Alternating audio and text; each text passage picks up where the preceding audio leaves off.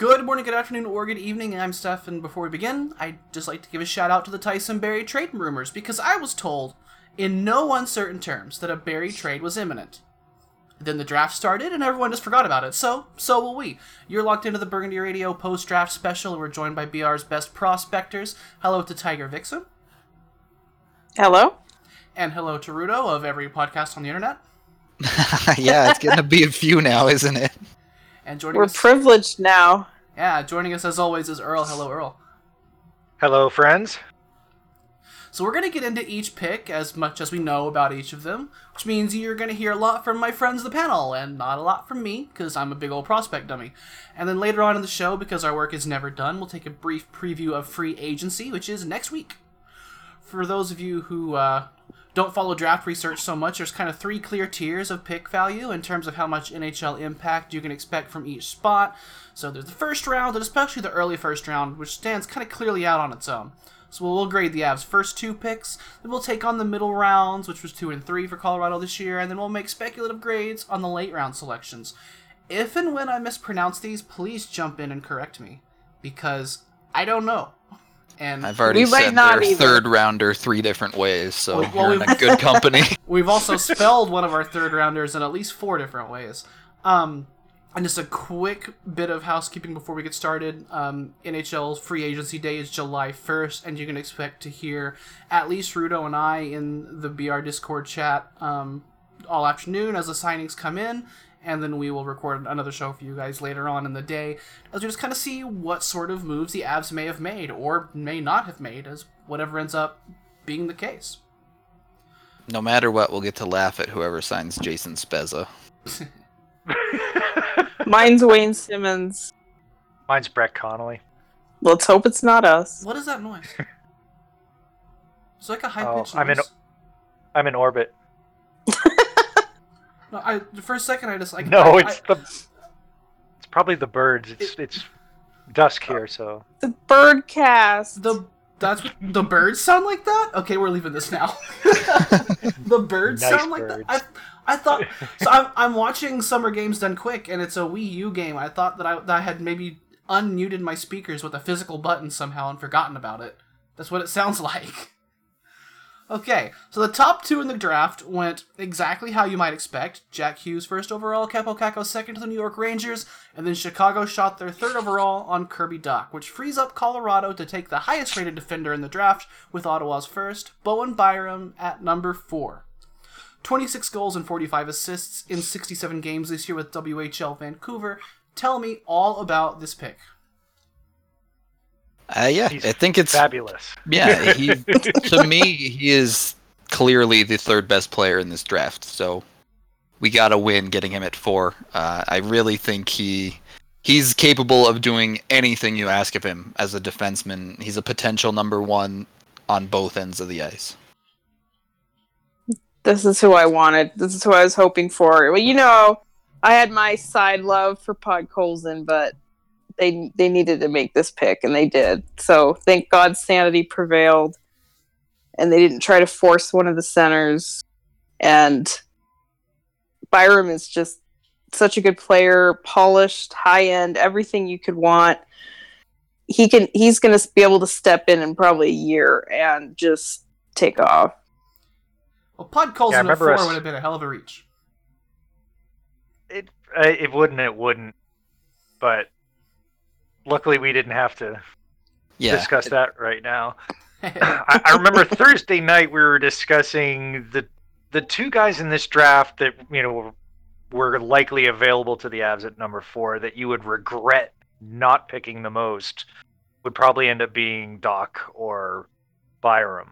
And obviously, Dach was taken out of our hands, and it's. I guess it was a little dicey, maybe if the Avs wanted to go defenseman there. Obviously, with taking Makar a couple of years ago, they definitely had some good young defensemen along with Girard. But I think this really sets them up long term for having one of the best defenses in National Hockey League, and. I don't know. I'm over the moon. For months now, I become attached to the idea of picking him, and I really thought that from a planning standpoint, this was always going to be the right call. So tell us why Bowen Byram was rated so highly that a lot of us thought he was top 3 in this draft. Well, I'll put it this way.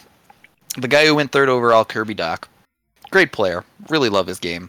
He had 25 goals as a forward. Byram had 26. And his playoffs, I mean... Yeah, he was the first defenseman ever in the WHL to win the playoff scoring title. So the dude can score. Yeah, and that's, I mean, a lot of people are saying, well, he's not going to score 50 points in the NHL or 60 points, and that's fine. I mean, you don't expect that. What it shows is that he's got puck skill and he's got offensive mindset and tendencies and can think that way. And, if he ends up scoring 30 or 40 or whatever it ends up being, at least he has those instincts and that he has the puck skill to get it done. And I think that's more important than actually looking at trying to translate his amount of scoring to NHL. And I love the way he carries the puck too. Like, he was almost like a center. It's like the craziest thing is you'd watch all the videos of the centers that we were thinking about, and you watch Byram, and he was facilitating even more than the centers were. I mean, he carries the puck, he brings it into the zone, and then he distributes it. He is kind of a unique player that he's not like this Quinn Hughes type, really offensive leaning defenseman. He's very well rounded. He's a two-way player. He has a little bit of a physical edge to him.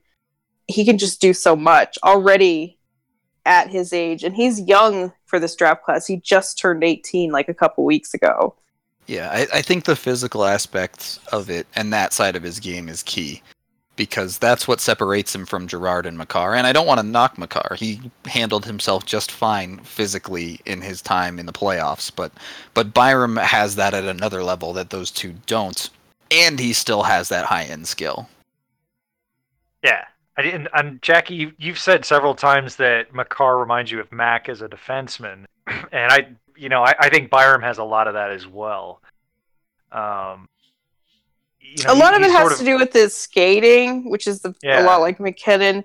Byram's a really good skater. He does it a different way. He's kind of a combination between Makar and Girard in the skating department. Yeah. And you kids are probably too young to remember a lot of Sandis Ojelynch playing, but the way he sort of transitions reminds me a lot of Ozo, and obviously he's much better defensively. But that's just kind of fun because, again, like none of the three guys we're talking about here are very much alike the others. Other than they're all three very highly skilled and smart. And it just, it makes you giddy thinking about it. Yeah, but Byram's such a great fit for the Avs. I felt like going back all the way to the beginning of this year that he was a great fit. I was talking about him in the fall as somebody I would love for the Avs to get. And then he just improved so much over the year that it became a great idea for several reasons, because he's such a good fit, because he became the best player available to the Avs, and because he just fits so many needs. Now the Avs have so many questions answered about the future of their blue line, and it is very exciting. Yeah, the thought of replacing Erik Johnson is that's taken care of now. It's like it might end up being Makar that's that guy. It might end up being Byram that's guy. It might be a committee of all three. But that's a question that we've had for years. That's answered very well. We'll talk about this more when we get to the middle rounds, but the Avs didn't have a ton of defensive prospect depth.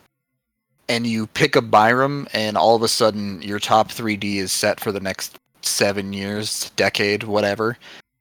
And suddenly you don't need as much depth, do you? Yeah. Don't have to worry about developing one. Oh, that's convenient. And picking, instead of picking up Francois Beauchemin or Ian Cole or even Patrick Nemeth to be filling out your top four, you can get those guys and they can be complementary and not have a lot of responsibility and just be role players, and those other three will be able to do the heavy lifting, and that makes it easier to tolerate having guys like that on your, because they're not going to be asked to do a ton. Yeah. So Bowen Byram kind of projects to be in that top pair defender area. What's the immediate plan for him is to bring him into dev camp and see if he looks like he could jump into the NHL, right? Yeah. I mean, you're living the dream there. I don't want to rule it out entirely that he doesn't make the NHL this year, but I'd probably bet against it. Yeah, I'm sure the Avs would love to see him try and force it and get close, but they probably don't want him playing in the NHL this year for various reasons. It will be interesting to see a training camp where a guy conceivably could win his way in. They haven't had a high-end CHL player and that didn't go straight to the NHL in forever. I mean, if Barry's here on opening night, it's just not happening. Well, that's a huge factor too. If Barry's traded, the odds definitely go up. But I think this does give them a little bit of leverage. Say they're having a lot of trouble with getting Zadorov signed again. That could be, for example, something else that could come up that makes them say, hey, we have another option. But realistically, they probably don't want to deal with two rookie defensemen, even though Makar will be 21 years old this fall. So I think that's something that gets forgotten. It's just he really is older. And then we'd be talking about 18-year-old Byram. So that's a little different. And I probably think the best thing for him is to go back one more year, but he'd be ready to go in a year. Yeah, and I think they probably want to handle if Vancouver maybe has a bit of a down year or something like that, if he's available for late season of the playoffs or something like that, they'd want to know where he could fit in and have him educated on the systems and whatnot. Because just imagine bringing in Makar again next playoff season. Right, and you get a more solid feel for what he is, right? Like, yes, he had a fantastic year, but I think this year was pretty special. He's a great player, and he deserves the accolades he got, but if he repeats what he did this year, then this is an insane player. Yeah. Yeah, even repeating if he gets would be better great. from that. Oh my god. What's he gonna do? Score 30 goals? I mean, come on. So happy all around with the number 4 selection. Before we get into 16, I want to ask one quick question. Was there anybody that you were hoping would fall to 16 and you were disappointed? Realistically. Well, Newhook, so. I mean, Podkolzin realistic? Maybe not. Other than that, you could say you're hoping for Boldy. I guess the Krebs situation, but there wasn't anyone I was really dying for. It was almost like hoping that someone would take Spencer Knight. Yep. That's my hope. When Cam York and Spencer Knight and Caulfield all went 3 in a row right before the Avs picked, I'm like, this is our draft. When Montreal took Caulfield, I was celebrating, man. Yep. I knew we had it made. Yeah, the reason I asked that question is the first round got a little funky in the middle.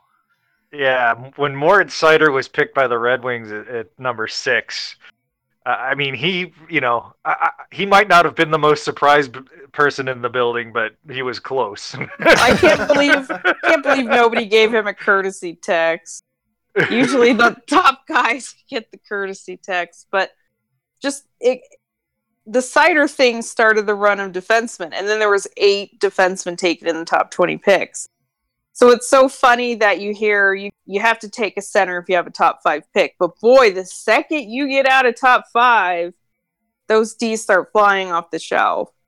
And that's another reason why it feels so good that the Avs, they got the best one. And they didn't have to get into dealing with that. And not only did they get the best one, they didn't pay the price. They still got one of those second-tier forwards with 16. Well, they didn't reach. I mean, that's right. You know, exactly. I would consider.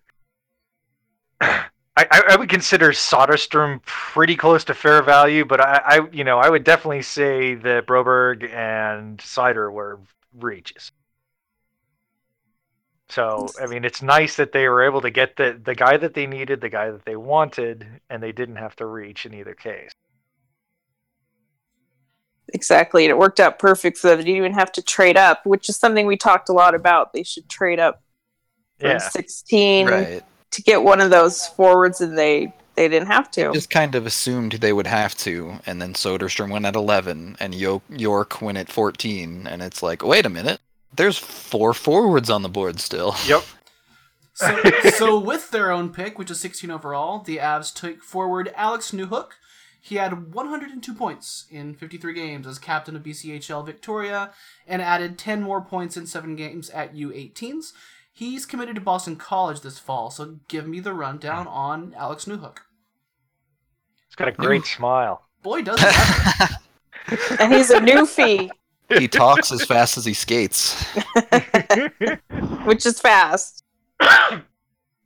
But yeah, he's clarifying that one. He's a great skater. He has a ton of offensive skill. He can really do everything in the offensive zone. That's why I like him so much, is that triple threat ability to shoot from anywhere, pass from anywhere, and skate with the puck.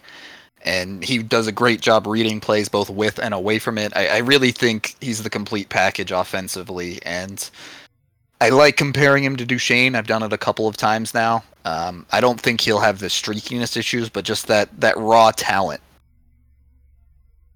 Yeah, just his speed and the way he looks when he's carrying the puck just kind of reminds you.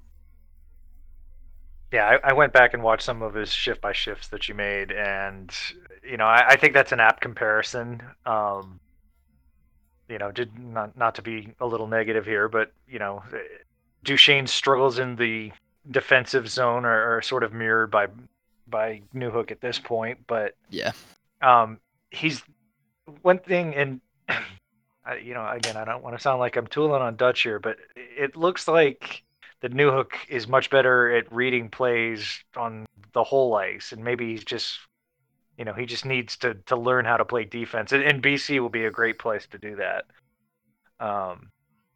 Yeah, but his vision is fantastic, and just he can see plays developing very early, and right. It was really fun to watch him with an eye towards that. And it's. I don't know if I'd call it an engagement issue defensively, but you can see he doesn't want to be there. He wants to be going forward with the puck and scoring goals. Right.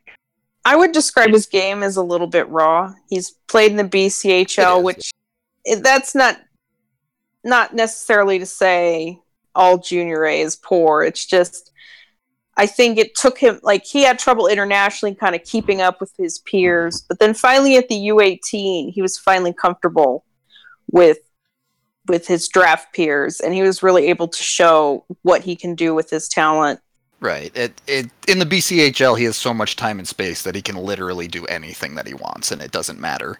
When you get into that international scene and at the next level, he's going to have to adjust to that. He's going to have to make plays quicker and read plays with less time, but I don't think he'll have any trouble getting there. Yeah, for those of us who are maybe less familiar with Junior A leagues, is 102 points a lot, or just a good where does that rank? I mean, he's the youngest kid ever to lead the league in scoring, so it's a lot. He did win the league. He won the league MVP, but I mean that's about the production that Jost had. So it's what you need to be a top prospect, but we're not talking about a monumental kind of. I mean, you just say that he had that record, but it's good, but it's not something where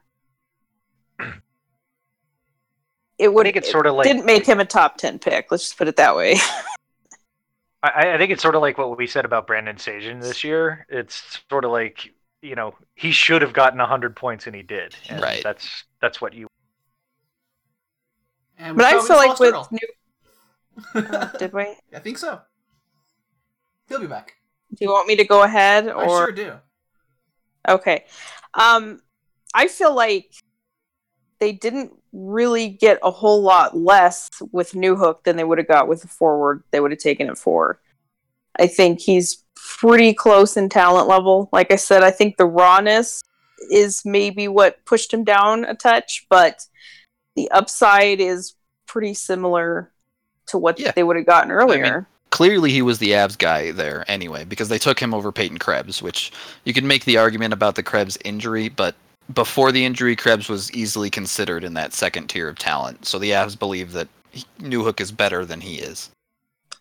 And I don't think we talked a ton about Newhook. I mean, we certainly were aware of him on the list, but I think a lot of us felt like he was going to go between 10 and 15. We'd heard Vancouver was interested in him, and we just kind of figured he probably wasn't making it to 16. Yeah, it seemed like Montreal was going to take him if he made it that far, but then Caulfield was on the board too. Right, so other than a really shocking faller, this was kind of like the best case scenario for the Avs to get a forward. Newhook was certainly better than going into maybe the Tomasino and others tier, which we all like Tomasino, but I think Newhook's like a top 10 type of talent.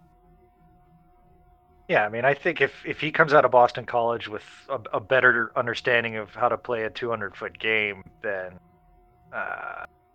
he will be able to play a top 6 role. Yeah, I think he projects great as a 2C behind McKinnon. It's a really nice fit.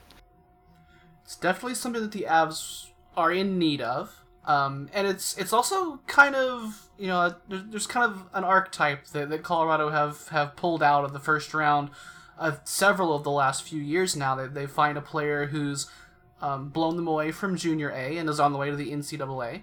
And with Jost, we've had kind of some up and down so far. Maybe he was rushed to the NHL, maybe not. Wherever you fall on that. But with Cale Makar, we've had strong early results. It's obviously just kind of an early developmental model that they either they believe in more than other teams do, or that they've just got a pretty good eye on right now. The NCAA track Canadians, I swear the Avs have to have at least 50% share of those players in the NHL because they just love that type. It's to clarify it a little bit. I'm not going to say that Newhook is Makar because that would be totally unfair, but he's more in Makar's vein than he is in Jost. You're betting on a player with a high skill ceiling there. Maybe not as much drive and work ethic as we see in a Tyson Jost type, but more talent. Yeah. I think that's fair. But he was the captain at his age, so...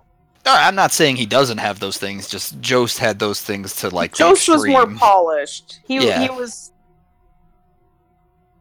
had more of, he wasn't as raw as Newhook, but Newhook, I'll agree with you, Newhook has the skill upside that Makar did. And I think he's going to need at least 2 years at school, at least. Probably after the Jost thing, they'll be a little gun shy about guys after 1 year, but he's just raw, and he might not even blow people away in his first year at BC. I think he's going to need to adjust. But I mean, I think by that he'll be second year, he should be fine. But I'm saying, give him a chance if it's a little slower than you hope. Right. Because I think in that second year, he's going to do really well. I mean, unless he wins the Hobie, second year is fine for him. Yeah, I mean, Jerry York, the coach of BC, is the winningest coach of all time in the NCAA, and he's kind of old school, and I think that's going to work in his favor. It might stifle his skill a little bit. It's tough to say just because BC's been kind of on a downward path for a little while, but they've got a killer incoming freshman class. Yeah. So what I'm hoping is just the skill bump they're going to play all the kids. Yeah. Especially all the Avalanche kids. You'll hear BC again. Yep. Right. They're going to have Boldy and Knight, and I think they had 5 guys that were drafted this over the weekend coming in as freshmen. So they've got a real strong class. So I think that bodes well for having a good young team. And even though Jerry York is sort of old school, he has a track record of both winning NCAA titles and having success in Hockey East, as well as developing Hobey Baker winners and guys for the NHL. So I think it's going to work out fine. It sounds like a pick that definitely, is up the Avs' alley as far as the player's path is concerned, as far as what his skill set could possibly be. It's something they definitely are in need of in the system. So with Newhook and Byram, let's put a letter grade on the first round for 2019. I'm gonna go like Riker and say A+++++++.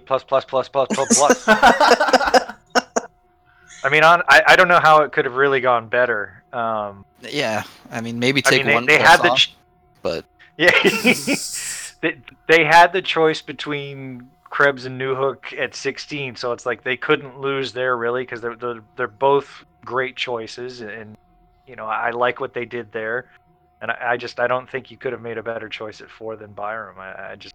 They satisfied their needs well, and they took the best player both times. Yeah, an A, it has to be. You can add as many pluses as you want, but there's no way that combination they made is anything but an A. Absolutely.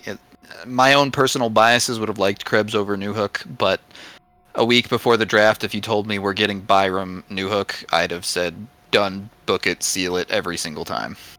Yeah, I would have said, what did we have to give up for it? Where did Tyson Barrie end up? Yeah. So let's move on to kind of the next draft tier, as in the second round, Colorado used pick 47 on another future BC boy, defender Drew Helleson. He's a product of the USHL and the National U18 team.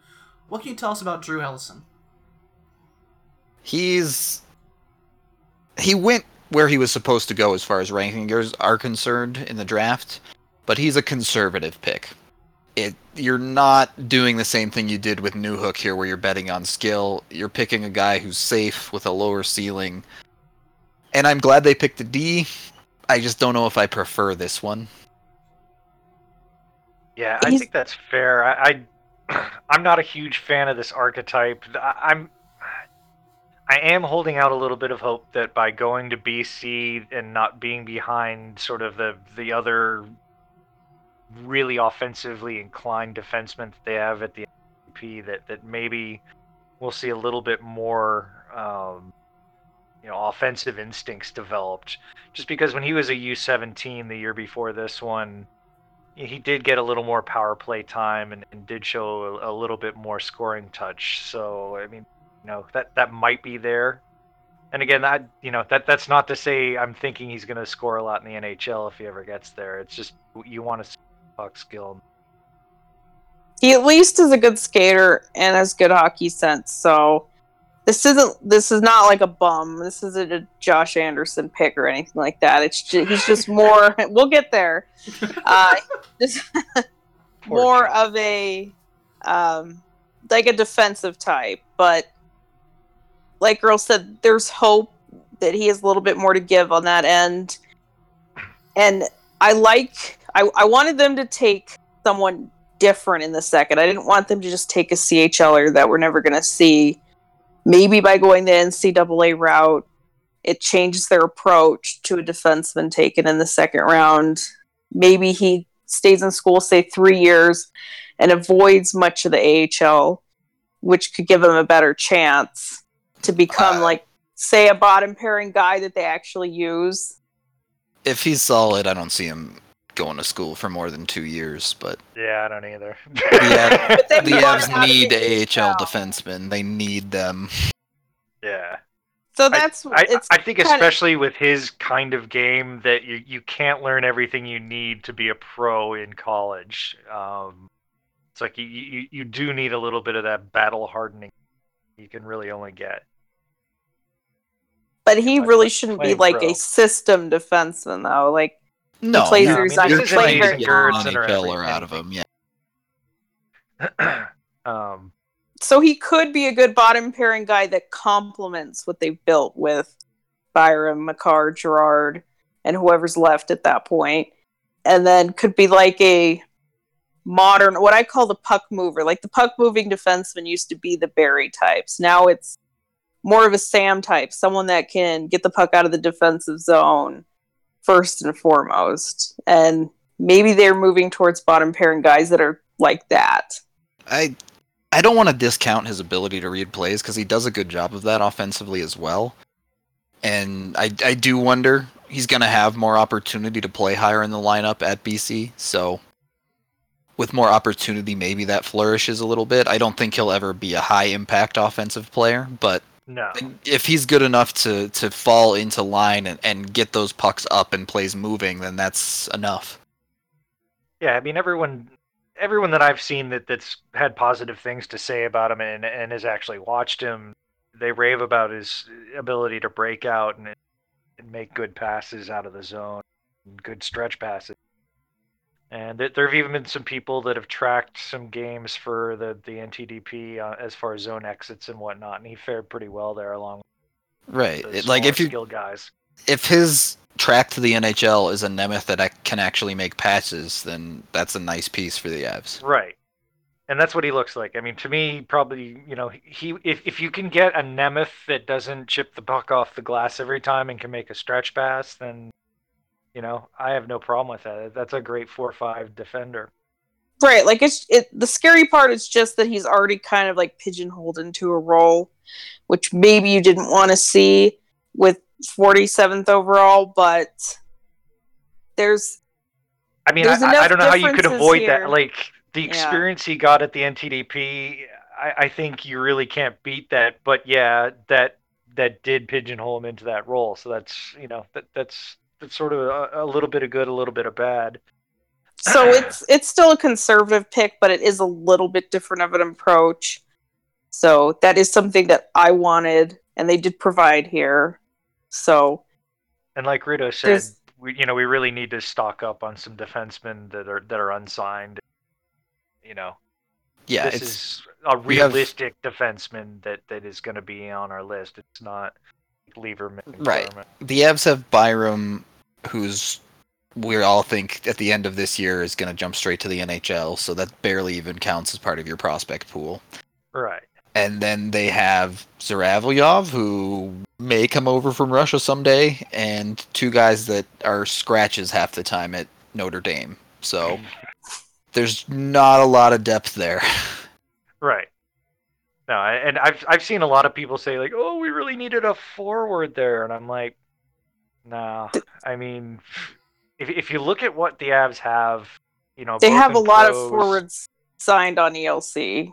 Right. So you've got that covered pretty well, and it's just every time you look at what's in the pipeline defensively, it's like, all right, the NHL is good, and the AHL has one or two things that are fine. Yeah. Then you have Nick, and then whatever Timmy is, and that's it. And it's like I'd like to think Danny Z is going to be good one day, but you never know what his plans are, and that's it. So this was a big organizational.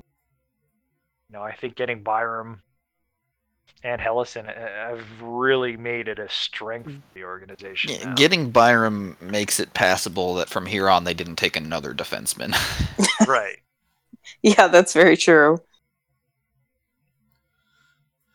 So should we move on to round 3? Yes. It's time to have the conversation. That's a capital V, capital conversation. As the Avs use Ottawa's third to go off the board and take a forward from St. Andrews, a college prep school, Matthew Steinberg, a name which is spelled in at least 4 different ways and probably pronounced in a couple of others too. He had 31 goals and 35 assists this season, and another line on elite prospects that I don't understand, under the CISAA league? What is that? It says he had 9 points in 8 games.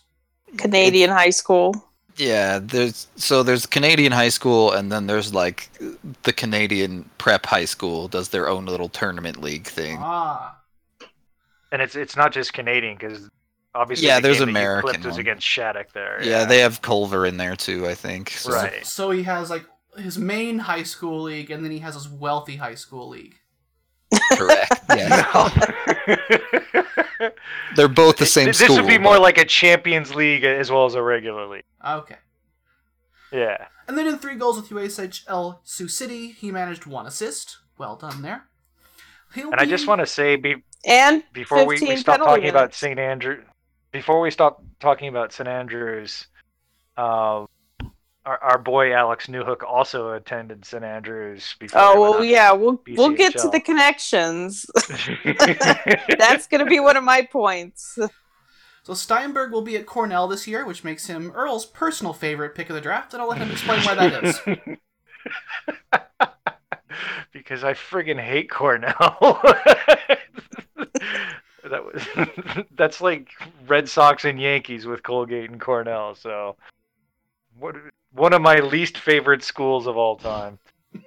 But good luck, buddy. Good luck, buddy. Sums it up, doesn't it? Well, yeah. The reason why we have issue with this pick is not because they went off the board or chose somebody that we weren't familiar with.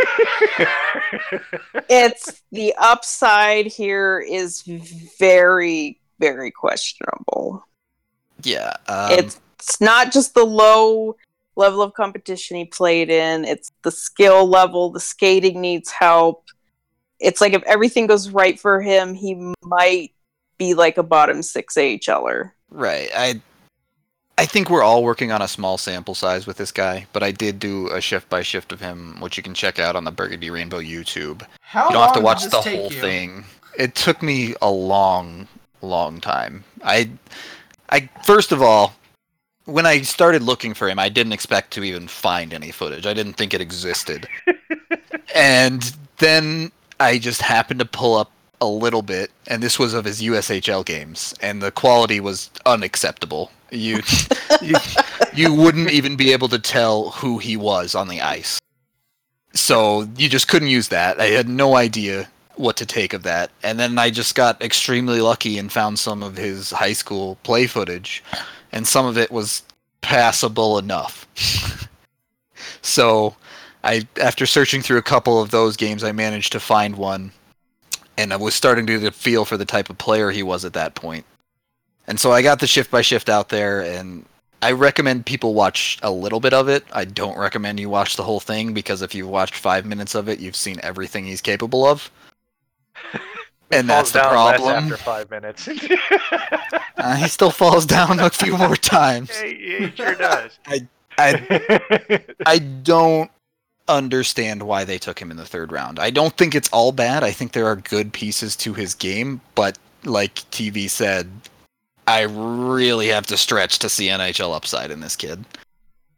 And it's at 63. Like, that's still a real pick. That's still a pick that has value. Like, it's the first pick of the 3rd round. The kid they took at 78, if they just took him at 63, it would have been a better pick. Right. And so you start digging and you see his father was a Nordiques draft pick and played with Joe Sakic in 1988. And then you see he went to New Hook's prep school. And then he's a Nova Scotian, which I'm pretty sure we have 50% share of the Nova Scotians that have been drafted at 25 years and under at this point. So, I mean, he from the interviews you could tell he definitely knows Mac and Bowers and even Newhook. Yeah, he said he was good buddies with Newhook. Right. So, you know, so I mean, I don't think that makes a big difference, but it just shows that, you know, this isn't just like some guy that's out of nowhere. I mean, he's a known thing. I did a bunch of digging on this guy just because I really did want to see what the Avs were thinking. I mean, you know, it really did look like kind of a mistake, and that maybe he's taken, you know, 100, 150 picks too early. But apparently he went to mini camps with the Penguins and with the Blackhawks. I think in between, either right before the combine or right after. So you mean their own little combines? If players aren't invited to the big combine, then they're allowed to go to the little combines. Right. So maybe that the Avs felt like they had to jump on this. I think at least it shows it's other teams were thinking about this guy. So well, I mean, Bob had Josh Anderson at 71 on the Bob list, so I mean, just because other teams, yeah, because other teams, are interested in making a mistake doesn't make it better, and it's tough because all the kid did was show up and have his dream come true by getting called by an NHL team. Like, it's not his fault.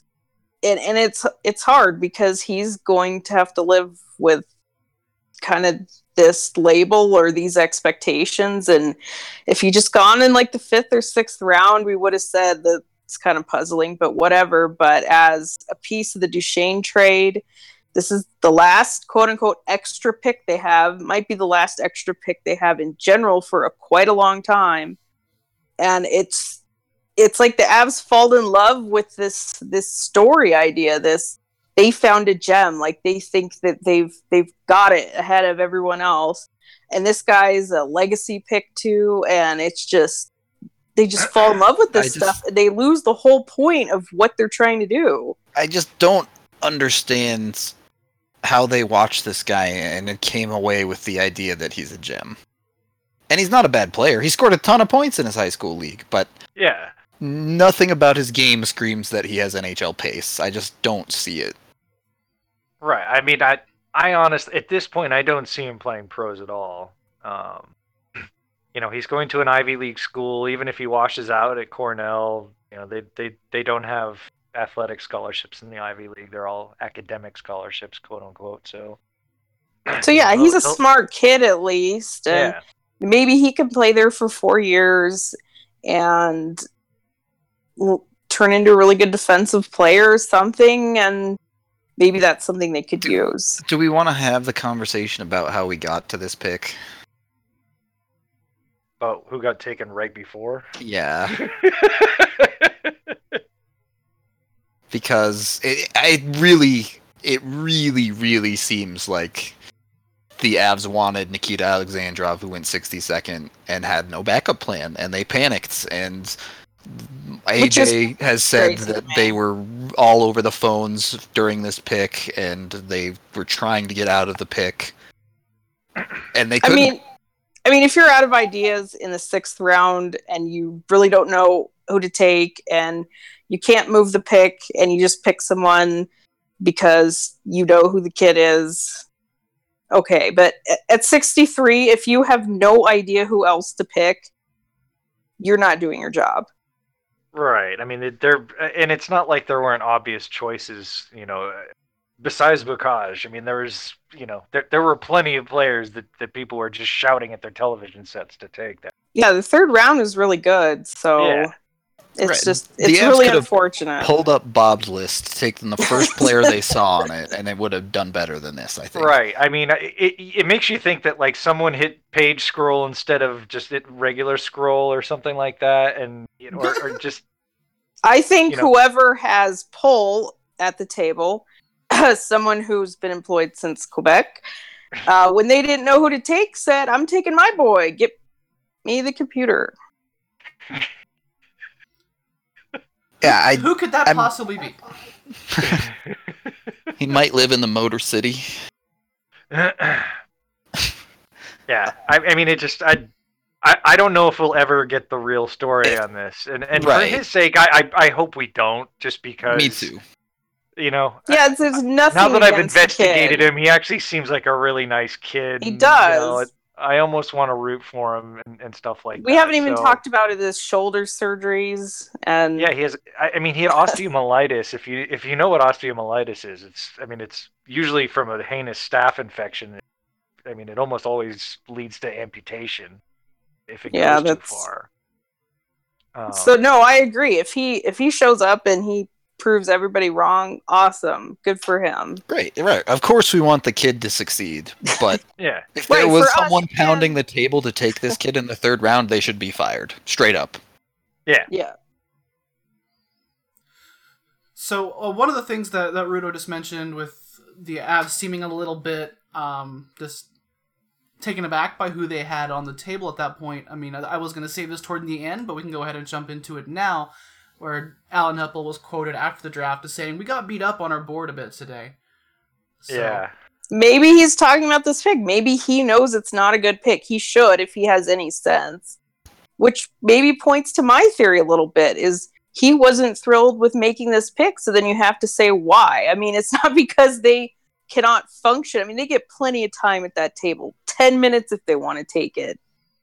To figure out another they didn't call name. their timeout, as far as I know. Like right, they could have gotten their shit together if they had to. And I looked at who was taken, and he gave a quote about Helleson, I think, to Chambers, since the Avs haven't even put out his official commentary. So Chambers had a quote in his article about how he said they were shocked Helleson was available. So you can figure he's happy with that one. Then if you think about the later Helleson round guys, was a fine pick. I mean, you know, I know, but they love that type. Well, it's just value-wise, it's fine. But you can tell he loved that pick. So in the later round, which we will get to, you'd be hard-pressed to think that he was upset with those. Right. So you're just shooting in the dark in the later rounds anyway. So. And they did a pretty good job. And they shot well. Yeah. So if we're going to use, common sense deduction here, he's talking about this pick and he's unhappy with it, and then you have to say why. Why is a scouting director unhappy with a pick that he made at 63? Which, like I said, I think points to my theory that there is influence at that table, and it's an influence that he's not thrilled with. I mean, he does always seem like a very BPA kind of guy, and it's pretty hard to argue that this would be a BPA situation. Yes. Yeah, every write-up I've seen kind of paints his ceiling as the Gabe Bork area, which that would be a fantastic outcome. Yeah. And 63 overall is just like there's going to be NHL players that went after him. Even the kid himself couldn't believe that he went 63. Yeah, he said he was just like hanging out, and then he just heard his name and was like, "Oh, okay." And he said he hadn't even talked to the Avs. Yeah, he said that. Yeah. Yes. Okay. And hey, he showed up, so he must have had some thought he was getting drafted. Well, again, I mean, like Pittsburgh and Chicago were obviously in contact with him a bunch, so yeah, okay, sure. Like we said, if this was a late round guy, we might still make fun of it, but we'd say, you know what? You'd raise an eyebrow, but like we said, it's a shot in the dark, so whatever. So they take their favorite, whatever. You should have a concise and set list of players with talent and skill beyond this guy's. I'm not saying he's not talented, but the ceiling just isn't that high. And at 63, there's more than this that you can get. For example, who the Avs took with their own third. Yeah. At 78th overall, they pull in forward Alex Bocage from Rouyn-Noranda of the Q. This past season, he came 1 goal short of the 40-40, 39 goals and 40 assists in 68 games. Who is this? And I apologize for the pronunciation. I think you did fine. Oh, yeah, that was good. Yeah. I apologize regardless. Well, I guess I should go because, I am the Husky lover. So this is amazing for me personally. You even have a 16 jersey to wear for it. I'm getting there!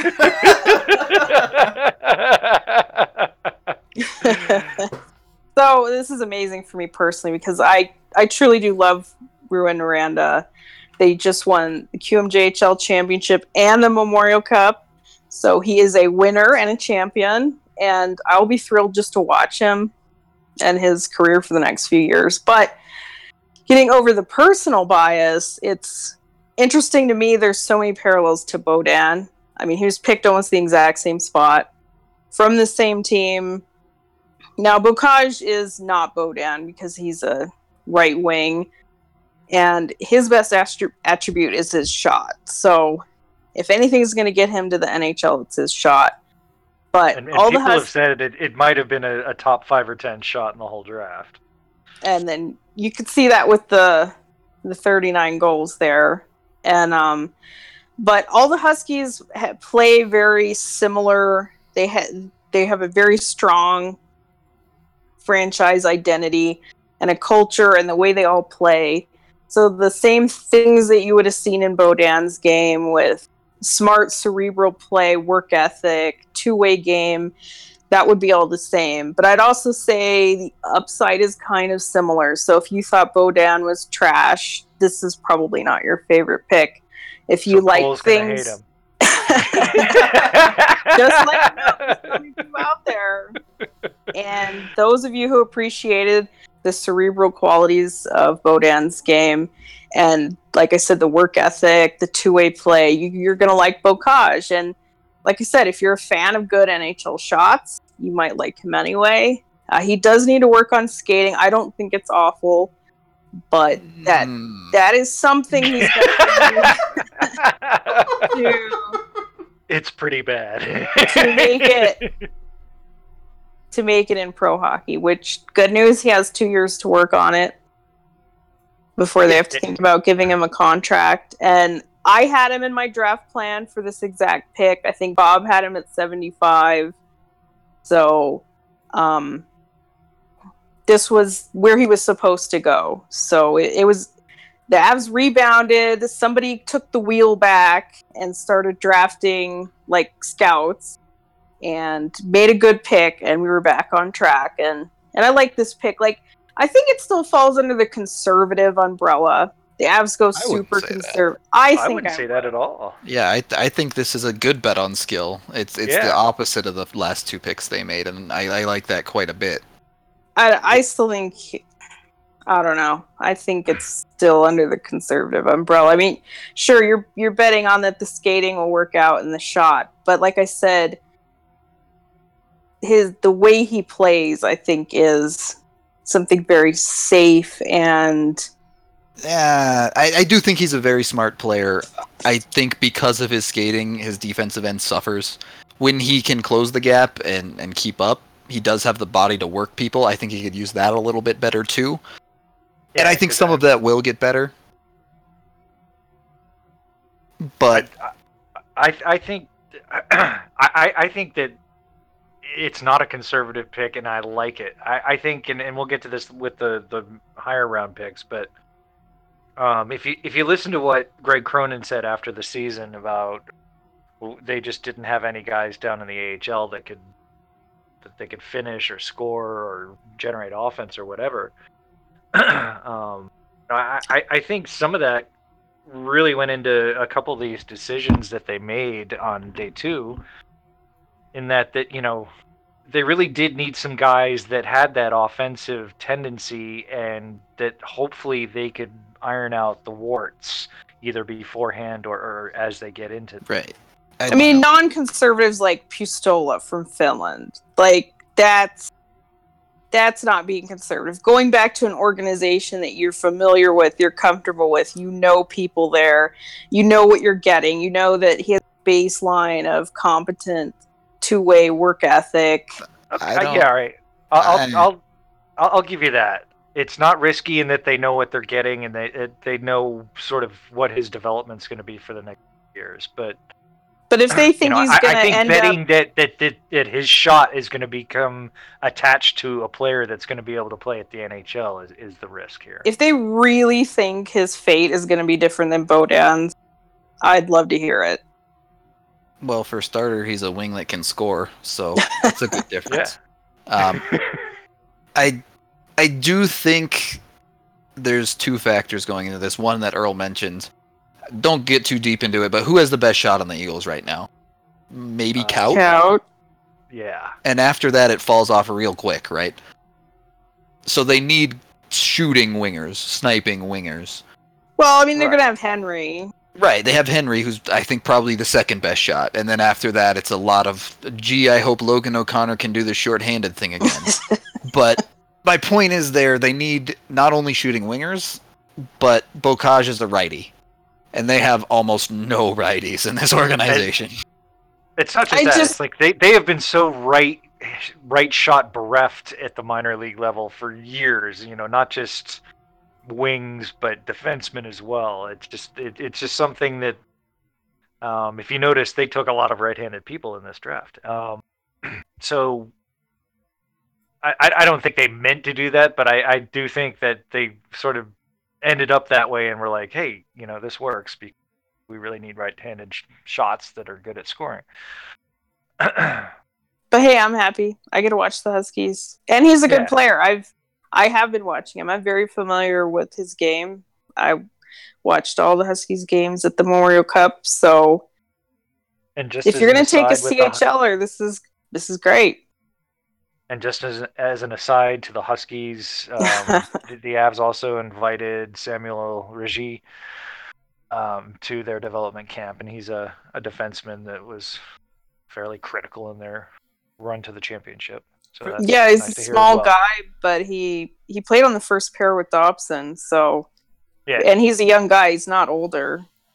For those of us with a little bit less French, that's Sam Regis. Yeah, he's not that small. He's 190 pounds. It says. So we'll be interested to see him.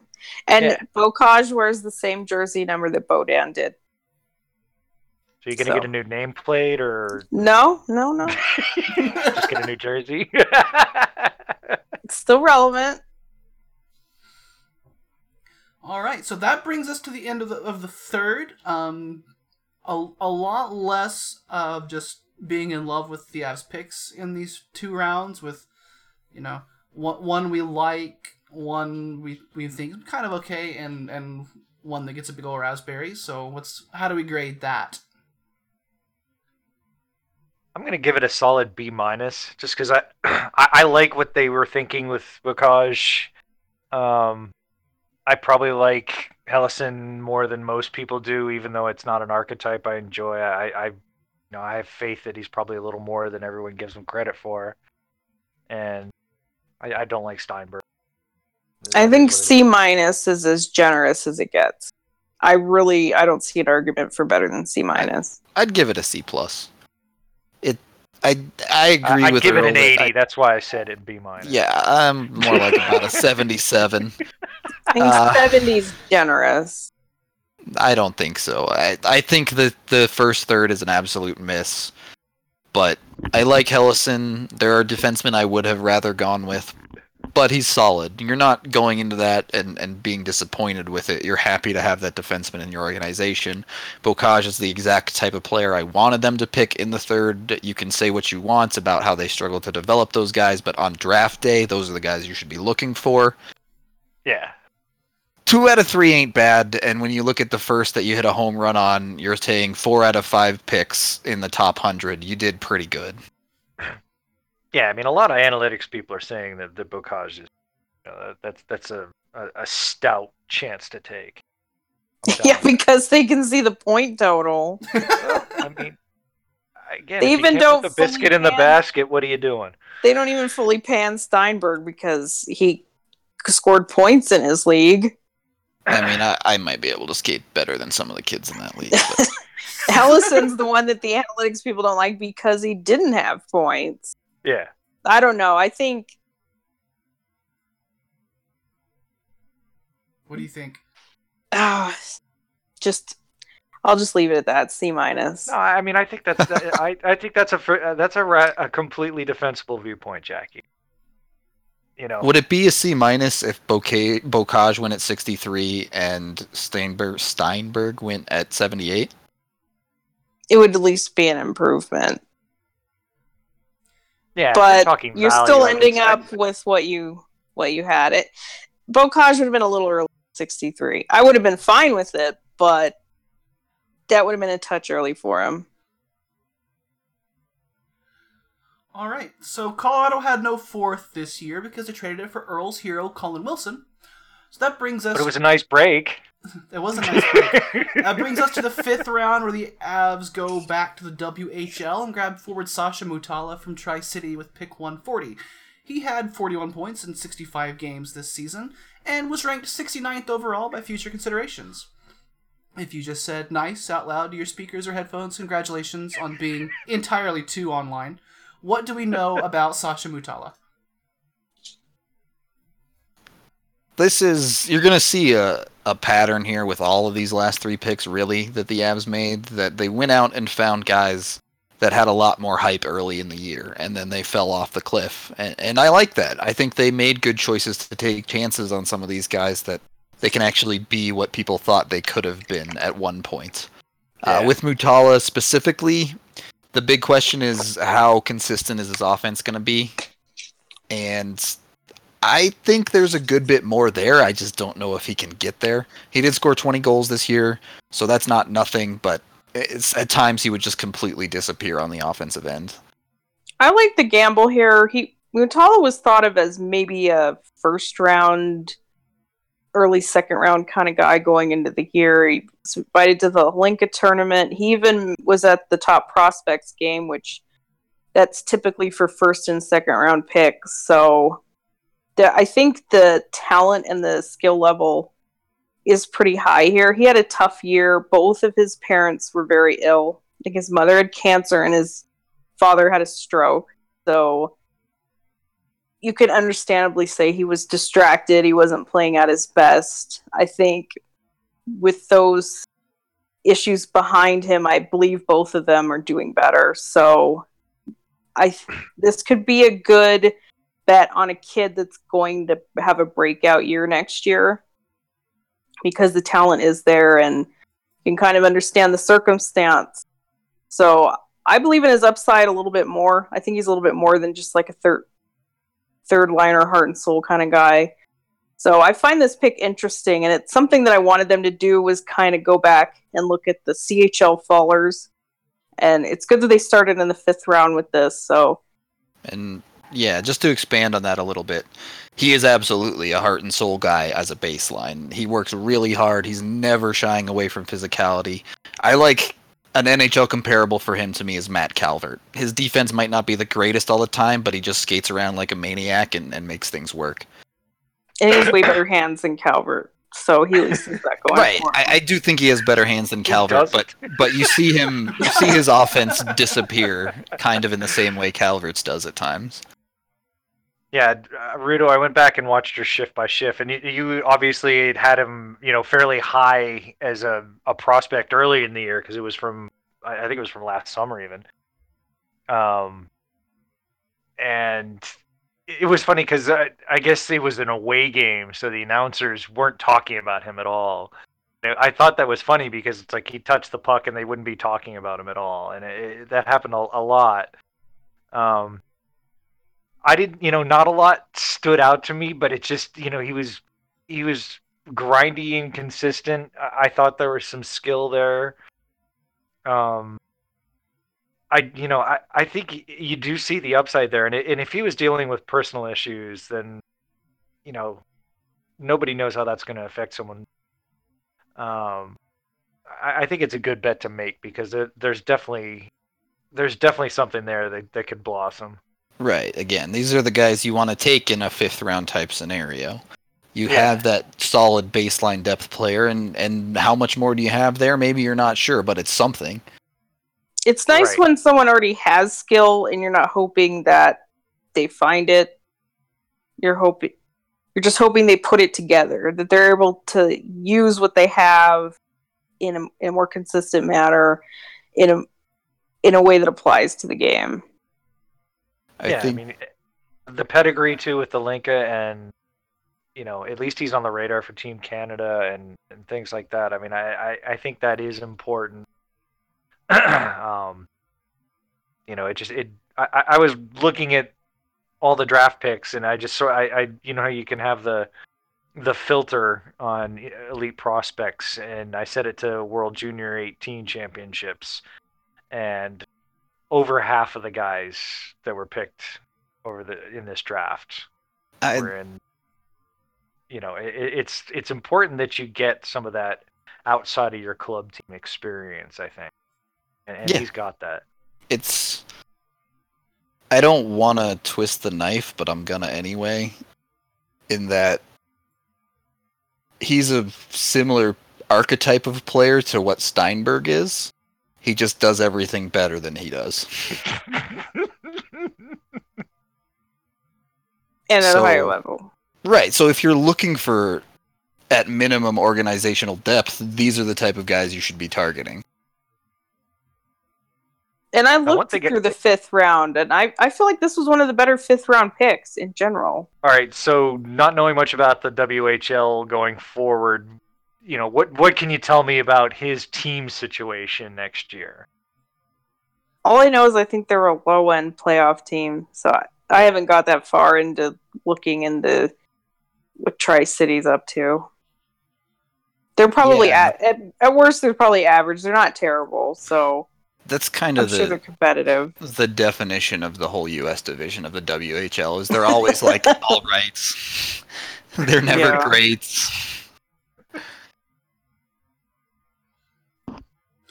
So maybe less to say about some of these later picks, but sounds like it's at least a decent one there at 5th in the 5th round. The Avs stay in the WHL for round 6. As they use pick 171 on center Luca Berzon of the Brandon Wheat Kings. He's a 40-goal scorer this year, 78 points in 68 games. What have you got for me? Hopefully some pronunciation tips. Berzan, I believe. Berzan. Is how you say Luca Berzan, yeah. He's an interesting one. He's an overage. He's 1 year overage, so... This is not the Sagen situation where he's looking to play in the AHL next year. So he's just 1 year overage, and he was a very well-known guy that did not get drafted last year. A lot of people thought he should have, and then he went out and had a good season this year with the 40 goals, as you mentioned, and had been named as one of the sleeper overage players to look out for. So this was kind of a nice surprise to me. They went here, especially in the middle of the 6th round. I think is a really good value pick for him. He's kind of a Ty Lewis type, which is a little unfair because he's from Brandon as well. But no, I think that's totally fair. I think that's exactly what they wanted to do. They went to Klippenstein and said, "Go get us another Ty Lewis." Yeah. Because they love the first one so much. Right. And then after losing Kotkov last offseason, they said, okay, I guess we should waste a pick on this. Not waste, but use a pick on this guy.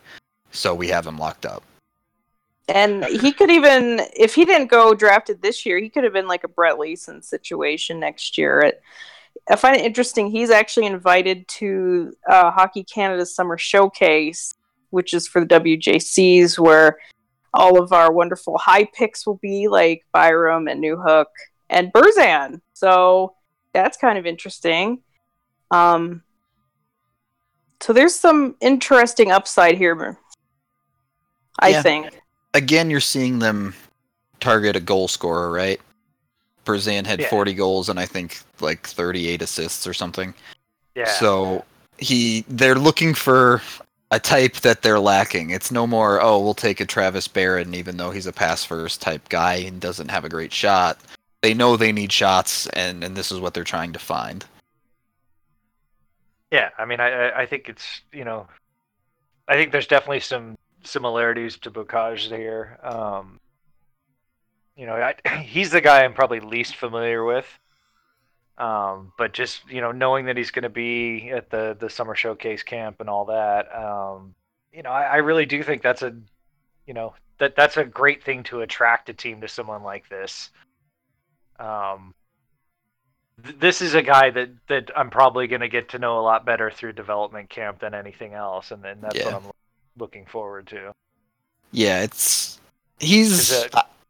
I would put him into a category of more skill oriented. I don't think he's quite as intelligent. He's definitely not as physical as some of these guys drafted before him are.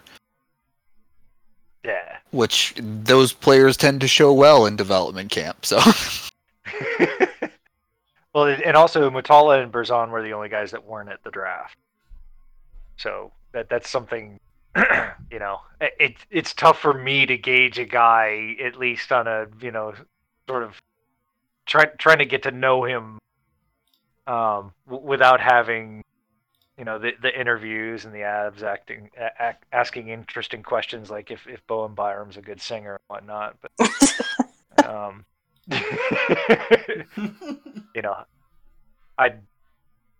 I can't get a feel for either of the last two we've talked about until we get those kind of personality things cleared up. Sure, I like hearing the interviews too, and it is always fun with the guys that weren't at the draft then show up at Denver and see them all together. So I'm fairly excited about this. Like I said, the middle of the sixth, to get a guy that seems to have an upward trajectory and even just someone you know. He's no Ben Storm in the 6th round, that's for sure. Yeah. Yeah, so I think this was a good use of their pick. Because, like I said, maybe they were seeing a Brett Leeson situation kind of unfolding and just take the guy. It's a good place to do it. Well, I think the parallels with Kovalenko was also taken almost in this exact pick last year. In fact, he was the same exact pick. That's kind of cool that we're getting. He's a year older, of course, but the parallels there are kind of cool. I think he also I don't think there's many parallels to Kobe. But... No, I mean they're going to be playing. They have the shot at playing internationally. No, sure. Like that. And I think he went to Senators development camp too last year. So yeah. Well, we can wash that off him. And finally, the Avs round out their draft class with 202 overall, which is their own 7th, and they go back to where they started, the Vancouver Giants, for goaltender Trent Miner. He put up a .924 save percentage in 32 games with the Giants this year and found himself the 6th-rated North American goaltender by Central Scouting. Scouts that went this deep had him listed much higher than 202, 97th in McKean's, for example. Did we learn anything about Trent Miner this year, like maybe while watching one Bowen Byram? Yeah. Basically, that's how you got all your viewings of him. Yeah, it's that. I went back and watched some Byram shift by shifts just to watch Miner. So, I was conversing with Jeremy, the goalie giant, about Miner, and he's over the moon about him. He really likes him a lot, and he's a far better goalie evaluator than any of us. So, if he's happy about it, I am. But I think the thing that I really like to see is that he was behind Ethan Tendek. If that might not be. They basically split the season. Right. But the fact that he was 17 earning starts ahead of a guy that was drafted by the Coyotes last year, I mean, I think that says a lot about his abilities. He's not very big, but the things that Jeremy was telling me he likes him about him is that he's very smart, reads the play very well. I think that sort of falls into more of the Gruby and Frank model that we're seeing rather than some of the larger goalies, like Spencer Martin that we've seen the Avs take over the years. Yeah, I mean, maybe he's not real big compared to like the Renes and the Ben Bishops of the world, but he is 6'1". Like we're not talking about Malcolm Subban here. Yeah, but he's pretty quick, and he's got the technical upside, and I think sort of with the reduction in size of the goalie equipment. I don't think the premium is going to be on size as much anymore as being able to read the play quickly and track the puck, and that's that sounds like those are his strengths. So, even though he was taken in the 7th round, he might be one of the biggest value picks we get out of this. I am curious to see. I think he only played 6 games in the playoffs since they went all the way. And he struggled quite a bit in his playoff games. So that's a little concern. But he was young, like you said. They had an older goaltender to lean on. I really hadn't paid much attention to North American goaltenders because the Avs haven't. So I'm not going to say I have a strong opinion about him, but it does seem like decent value. You're talking about the middle of the 7th round, and it's interesting to me why they took a CHL goaltender. They're going to have to sign him in 2 years when he's 20 years old. So I wonder if they gave any thought to the idea that they want to develop a young goaltender again, or was this just a take somebody pick or keep Byram happy pick? I have no idea, but I mean, I think it makes sense organizationally, right? Yeah. I think we all assume Kavacha isn't happening. So they kind of have Werner in dead space until Annunen is ready, and he can step in and fill that in 2 years. Right. Yeah, I mean, we made a lot of general assumptions, just kind of as Avs fans and people who watch the Avs, is that his name is not Spencer, is it? Knight? yes. Is it? Yeah, they both are. Correct. So now I've got Spencer Martin, Spencer Knight, and London Knights all in my head, all linked together, and the bees are just buzzing right now with that one. Yeah. But that's why a lot of people were connecting the Avs to Spencer Knight at 16, and why Earl, for example, was hoping someone would take him first, which someone did. Yes. Yep. Thank you, Florida Panthers. We'll get to watch him plenty anyway, though, because he's going to BC. So Right. Yeah. Again, that class is stacked, man. They're So- gonna be good. Yeah, definitely an organizational need, and you always talk about you do take best player available. Where do you start looking for need? If you're looking for need in the 7th round, I think that's okay. Oh, sure. There's no Yeah. problem with the pick. I find I would love to know how they arrived at the thought of doing this, but no, there's no complaints, and everything that we've learned about him in the short 24 plus hours since he's been drafted seems fine. It seems like Earl said, he's got talent, technical ability. He's not too small. He seems smart. His interview was good. It's nice to stack prospects together. We know the Avs love to do it, but I mean, it also makes sense. the Avs do have a much better track record with CHL goalies too. It's not great, but Calvin Pickard and Spencer Martin were both out of the CHL, and I think their leading non-CHL goalie in the past decade is Ida Kallio with 2 games played. So Now, Pickard and Martin were 2nd and 3rd round picks. I understand they're and- higher talent, but nonetheless, they still seem to get more out of the CHL kids. well, and again, going back to last year, this is the exact same pick that they took Smackers, Shamil Shmakov.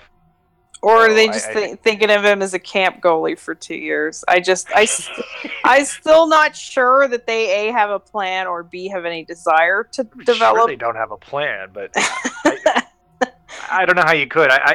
The reason A I say young this is a good goaltender. value pick is because, goalies are definitely what's behind door number one.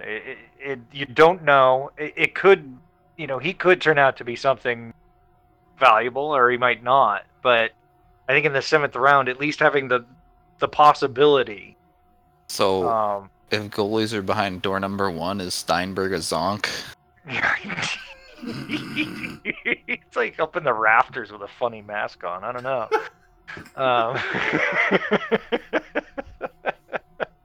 This way, they don't have to worry about San Jose signing their camp goalie. It's theirs for 2 years. Yeah. I mean, right, whatever. If they want to take a goalie in the 7th round for the rest of eternity, I'm fine with it. They can sort it out later. Sure, Yeah. if they're going to YOLO, perfectly fine place to YOLO. So, like I said earlier, there's not just a whole lot that we're gonna know to say about the bottom round players, because they don't get as much attention, and you're busy watching who you're gonna pick up in the top 100 picks. But as we look at just those bottom 3, it sounds like we have a lot of positive takeaways. And just kind of generally but everyone sounds pretty happy with the direction the Avs have gone here, so I'm getting ready to hear some good grades. Sure, I'd say a B+, A- even. I don't think there's much you can complain about. I looked at the 5th and 6th round lists. I didn't really see a ton that I wanted there anyway, so I'm not even sure I would have made a different pick, so I think B+, A-, something like that. Yeah, I agree with that. I don't know what else they could have done. I don't follow this end of the draft that well, so I don't know what the options are. But as far as what it looks like the thinking was on these picks, I like it. I think, sort of it's weird. It's sort of both conservative and risky at the same time. Like there's definitely upside with all three guys, but it's not just blatant. Shamil Shmakov, like maybe you get like the best goalie in the world in 10 years or something like that. There's some concrete upside to these guys. So, and it's something I wanted them to do. I think CHL fallers are market inefficiency at this point, and other teams that have figured it out have really cleaned up on players that had like 3rd and 4th round grades that for some reason were sitting there in the 6th round. Yeah. So the Avs were the team that got on the ball with that. And so I think that was smart thinking. Right. I'd give it a B+ as well. Honestly, I don't think the Avs could do any better in the 5th, 6th, and 7th round. I think they did as good as they could. I just can't give it an A because you can make the best pick in all 3 of those rounds and end up with 0 NHLers anyway. So yeah. So the maximum score is an 89.4. Right, and then if Mutala ends up becoming an NHLer, you can retroactively make it an A or something.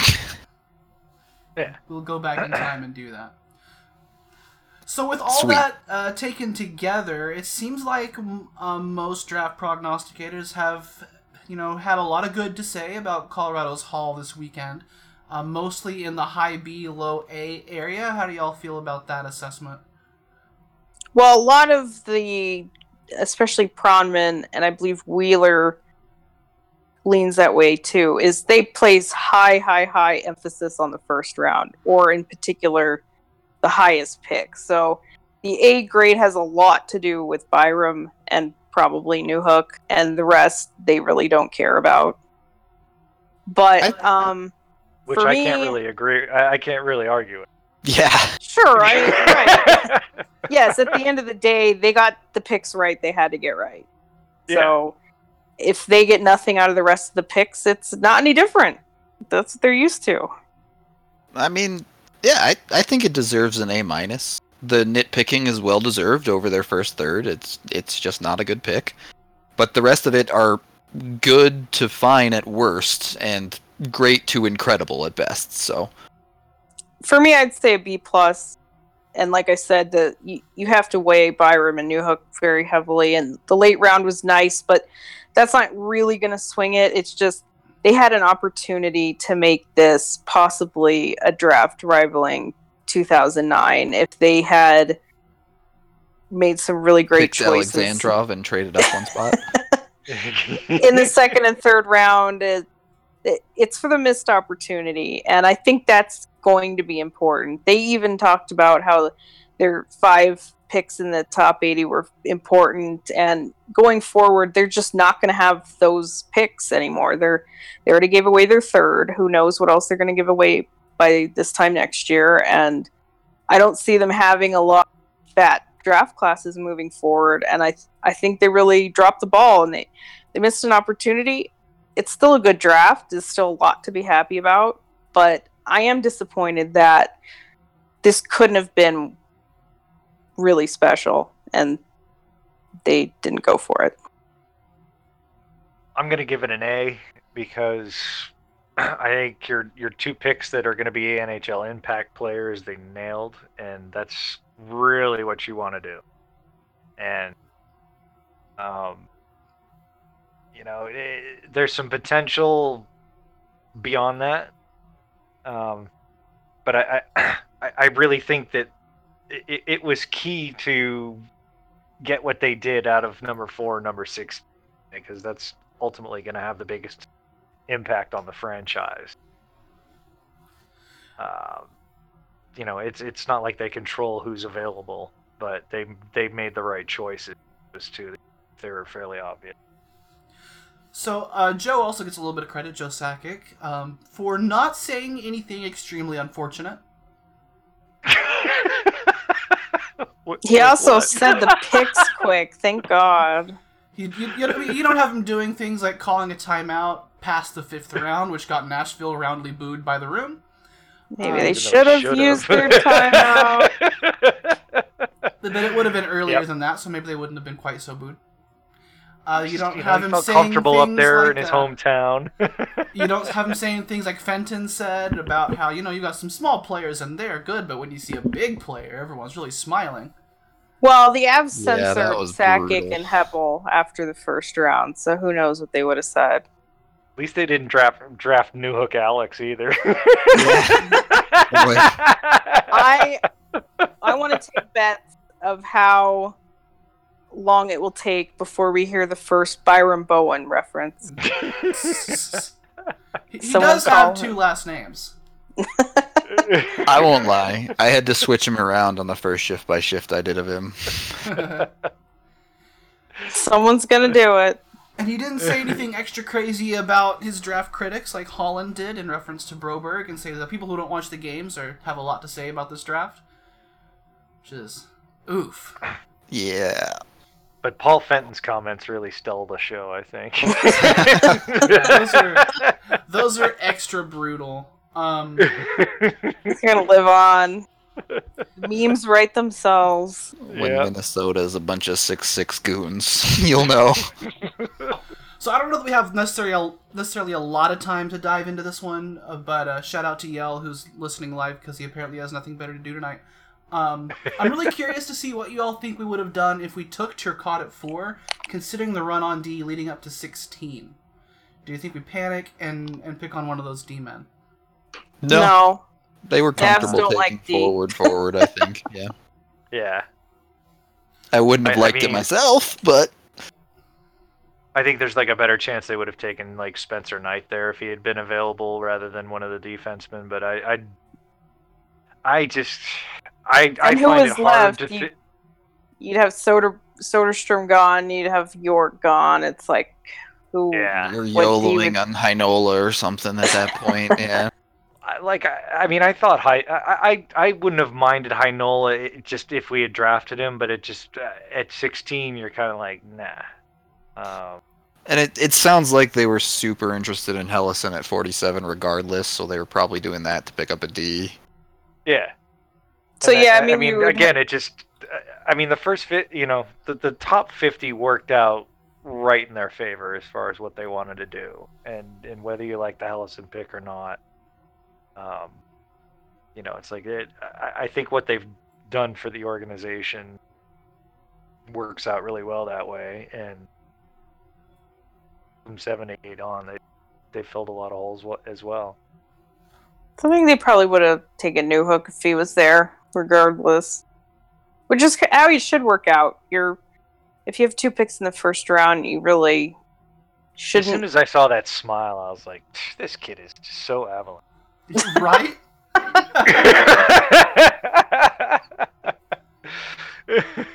Like, he fits into the Avs culture perfectly. Yep. I know. I'm really looking forward to what you all are going to have to say, and as well as everyone else that's going to be there as far as Dev Camp Wednesday through whenever they get done, I guess Saturday. Dev Camp's always good. It's nice to have a live viewing close to after they get drafted, which is why I don't like to write draft analysis, because it's like, I'm going to see them in 2 days, so why make assumptions? Yeah. Yeah. Well, we'll have a little bit to say about Dev Camp on our show next Monday, where we talk about some of the things we're about to talk about now, because the draft is over, but the work is never done. Colorado have some RFAs to consider. What's the deadline for QOs? Somebody knew off the top of their head a minute ago. Tuesday? An hour and a half ago. Tuesday? So the Avs have RFAs this summer in Sven Anderghetto, Alex Kerfoot, JT Comfort, Ryan Graves, and Nikita Zadorov, who all have arbitration rights, as well as Vlad Kamenev and Mikko Rantanen. Now, Mikko is always going to get his QO. We're not expecting to really get a contract signed till much later in the summer. So I think we can leave him out of this conversation, but what about the rest? Everybody but Ghetto should get a QO The Avs tend to take their sweet time with all of them, to be honest, and just sort it out later once they're QO'd. That's how I feel too. I think the AHLers are probably the more interesting news that we will get, like Gertson and Boykov and Spencer Martin. I think might be an interesting one to see which way that one goes. Yeah, that list is Julian Nantel, AJ Greer, Dominic Toninato, Sheldon Dries, Mason Gertson, Anton Lindholm, Sergei Boykov, and Spencer Martin. And Nantel, Greer, and Boykov are the only ones who do not have arb rights. So the Avs could potentially have 10 arbitration cases if they qualify them all and they all file, but they probably will have several. So it should be, even after free agency ends, it should be an interesting July, at least if contracts interest you. I don't think they'll have more than like 2 or 3, and only one of those has a chance of actually getting all the way there. Oh, I think they'll. I mean, I think whoever they qualify, and that's tough to really call for some of these guys, but I mean, I think they'll all file, and that's just to get make sure a contract gets done. But I don't have any worries about any of these guys really. I think Andrew Ghetto is the interesting one. I think there's enough to like with Sven that if he wanted to go play for another NHL team, I think Sakic would be fine with not qualifying him, and if he wanted to go to Europe, and there was some sort of understanding that if he did come back, that they'd be interested in having him, that they might qualify him and keep his rights while he's over there. That would be the only way I'd really see them qualifying him, because I like what he brings, but I just don't think he's a great fit right now. So I think the 1.5 million makes that a no. May and it may not. I do. I mean, again, I think there are probably a lot of teams that'd be interested in having Andrew Ghetto on it. As far as what he brings as far as shooting metrics, I think any team that's analytically bent would probably look at the way he generates shots and be interested. So especially ones that are thin at forward. I think he'll be in the KHL next year. Yeah, but I almost think it's more likely he gets qualified than not, just because of that. Just because I think they wouldn't mind hanging on to his rights, and he does have some value. I think y'all are right in that we don't see any more of Sven Andrighetto.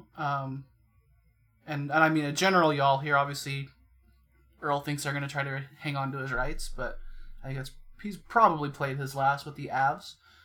The others is a big old question mark. We'll see what happens with most of them. And we'll talk more about Mikko after we get some of these big name free agencies out of the way. Because that's when that conversation is really going to fire up into its just, that's when it's really going to kick off. So there's been a lot of chatter about which UFAs the Avalanche could or should have interest in. It's pretty clear where the NHL team's needs are, being, forwards. So let's spend just kind of a few minutes running down some of the impending UFA forwards, and we will just kind of briefly chat about whether we think those are players to pick up or not. And no, we're not going to spend time talking about Corey Perry. Fuck Corey Perry. So I want to start with one of the older players on this list. That's Joe Pavelski. Yeah. And oh no. Oh, sad. I wouldn't mind him on the correct deal. You can pay him a ton of money if you want, but you should really be trying to get 2 years, and 3 would be risky, and there's no way in hell I'd ever do more than 3. I just can't justify signing anyone over 30 for any reason. For me, it depends on the context. Are you getting anyone else? Is this it? Will he take a short contract? Does he even want to leave San Jose? I think it's kind of an unrealistic one. Would I hate it? No. But there's a lot of buts with that. So we'll leave it at that. Shouldn't be plan A. I'll say that. Definitely not plan fair. A. And I'm in kind of in between with Earl and Rudo here. I expect someone to give Joe Pavelski 3 years, and I'm just really hoping it's not the Avalanche. If they want to give him 2, then we can deal with it. if he does end up signing with the Avalanche, I mean, I'll root for the guy. I'll be a big Joe Pavelski fan and all that, but it just the thought of signing someone of his age, it does not appeal to me at all. Well, I don't want old either, but I don't want worse. So it's like, how about nothing? That's never gonna happen. If you get Joe on a 2-year deal, nothing is worse for sure. Yeah, but I see,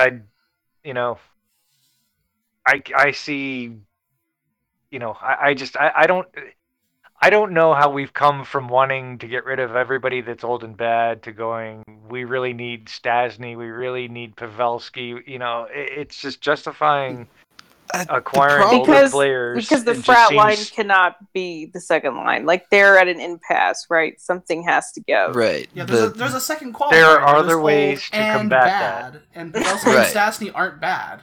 Brad Stewart was old and bad.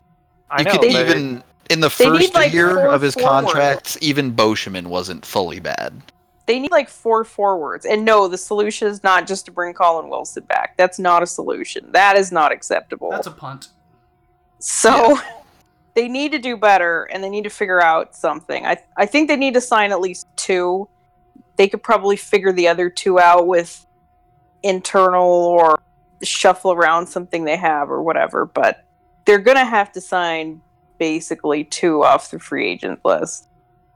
You could get away with 1, depending on how things shake out. But it depends on the one. Yes, it sure does. If you want to talk about an unrealistic UFA, though, I mean, right above Joe Pavelski in expiring contracts in terms of cap hit is Matt Duchene, and shut up, it's not going to happen. Nope. Maybe at the Matt end of his career. Play for the Avalanche. I think he would come back at the end of his career. I don't think Joe wants him 2020. Yeah, that's Joe Sakic no longer in the NHL or with a different NHL team.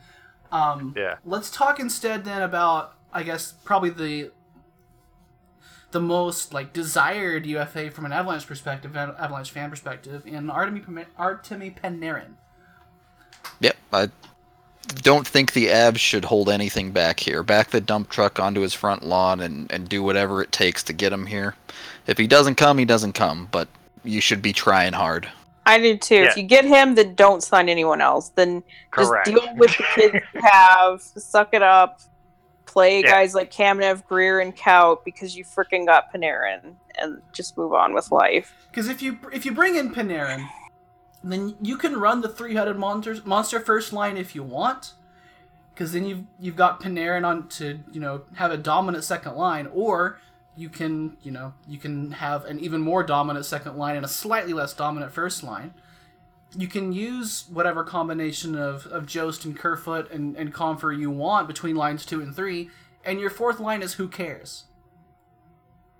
Yeah, pretty much. Panarin is the guy that they need.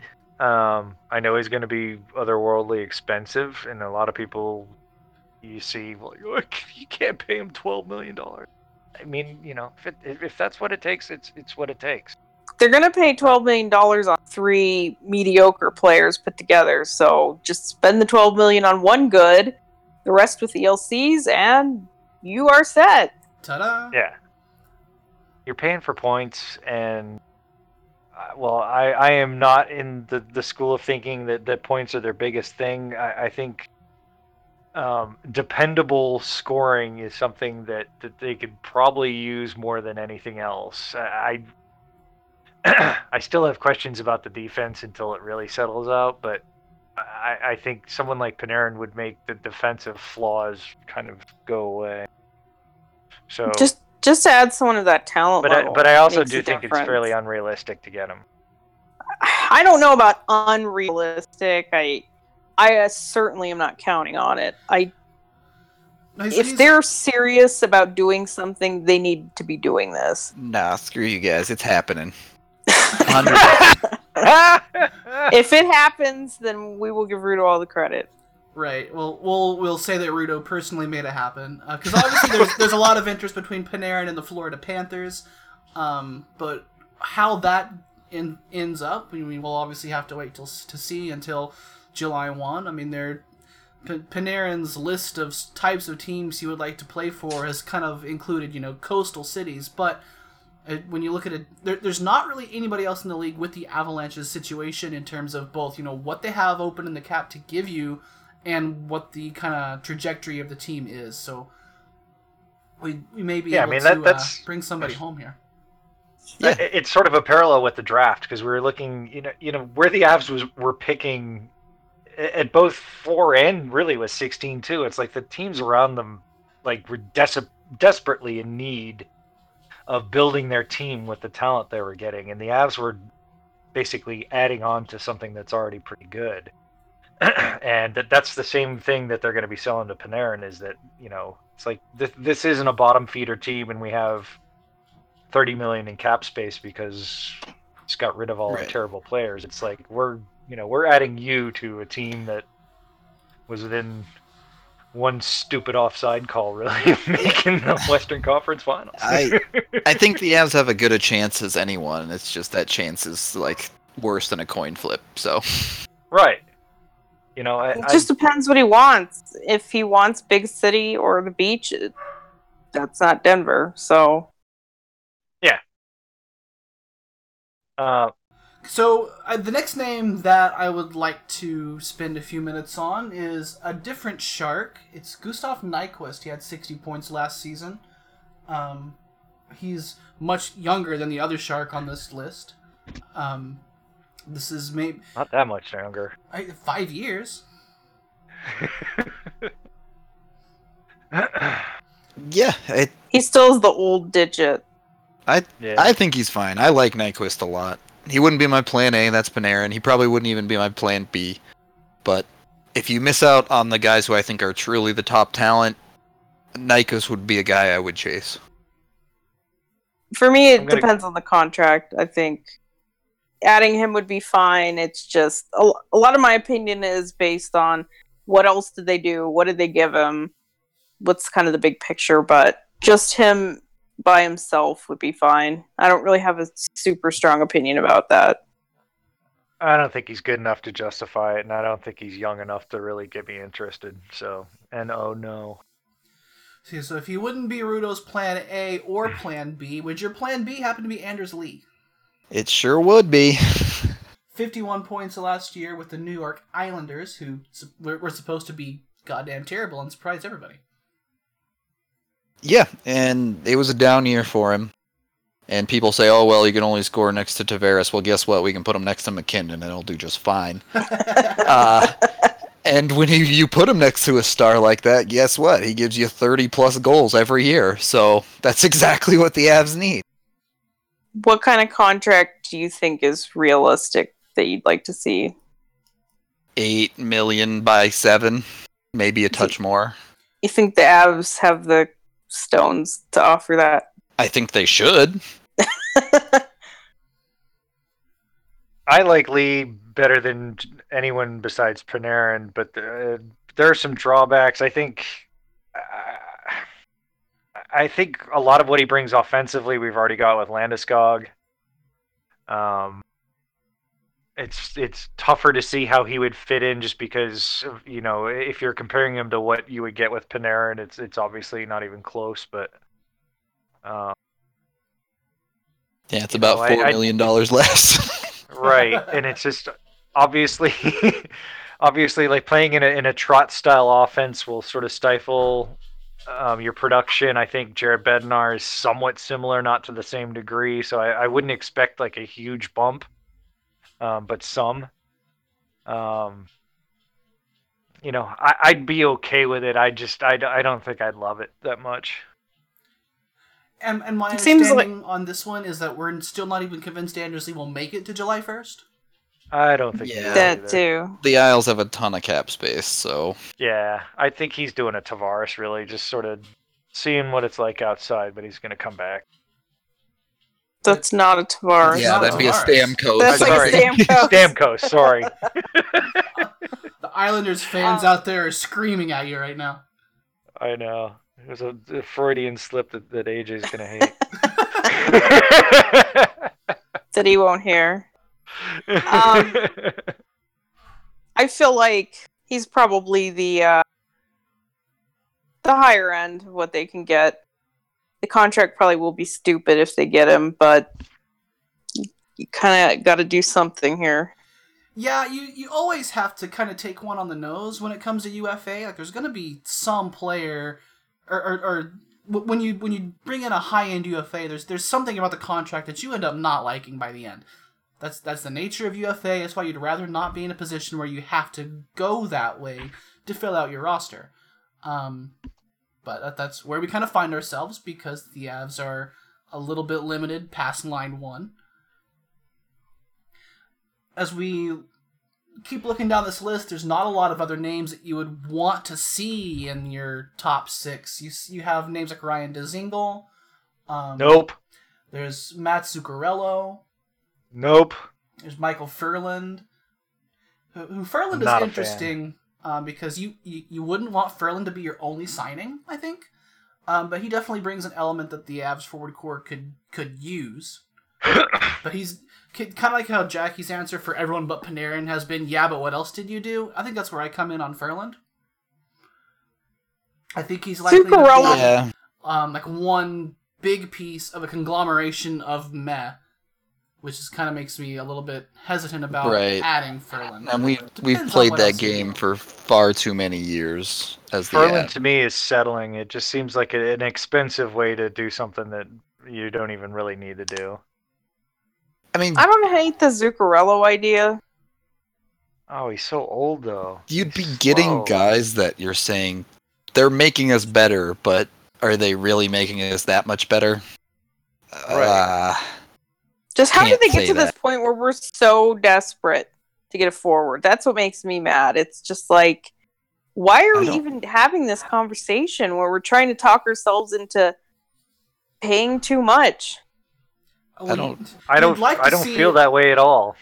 I mean, that's the thing. Maybe one more of the Avs firsts be in the offensive scoring conversation right now. Like, maybe Tyson Joe should be stepping into it. Maybe Connor Bleakley should be contributing at this point. Oops. Who? Wow. I think Couch should be a real option. Like, not for the top 6 though. Well, not right now. No, but I don't think he's this third liner that everyone painted him to be now. Like, he is at the time at his age, his experience level, his career, he should be an option. I mean, cool. If he comes in and he's a straight up second liner, great. Now we can run Panarin and Count on a line and teams just cry.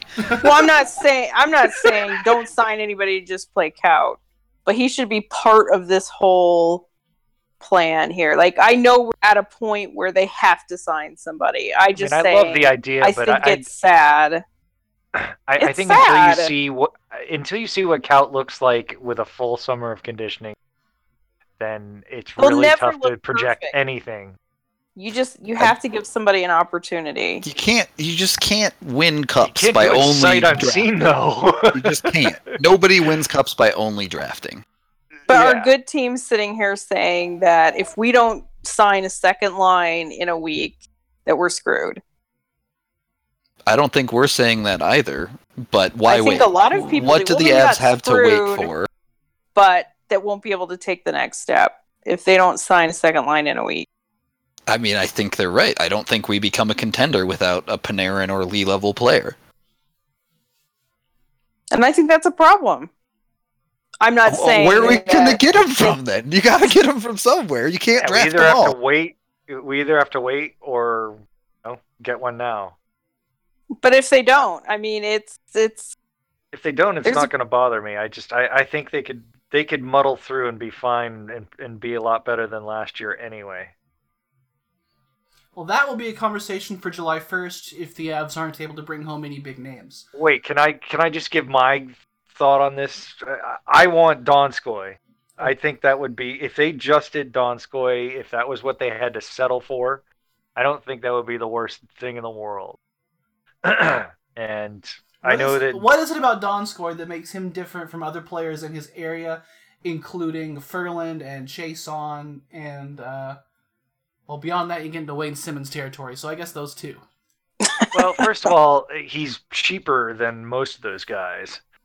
But he's actually... He's what the Avs probably thought Calvert was, but he can actually score. and he's decent defensively. Two things that Matt Calvert struggles with. But we're talking about third liners here. Like the Lee and the Panarin conversation is different. That's a legitimate top six right, forward. But I don't. That changes your team.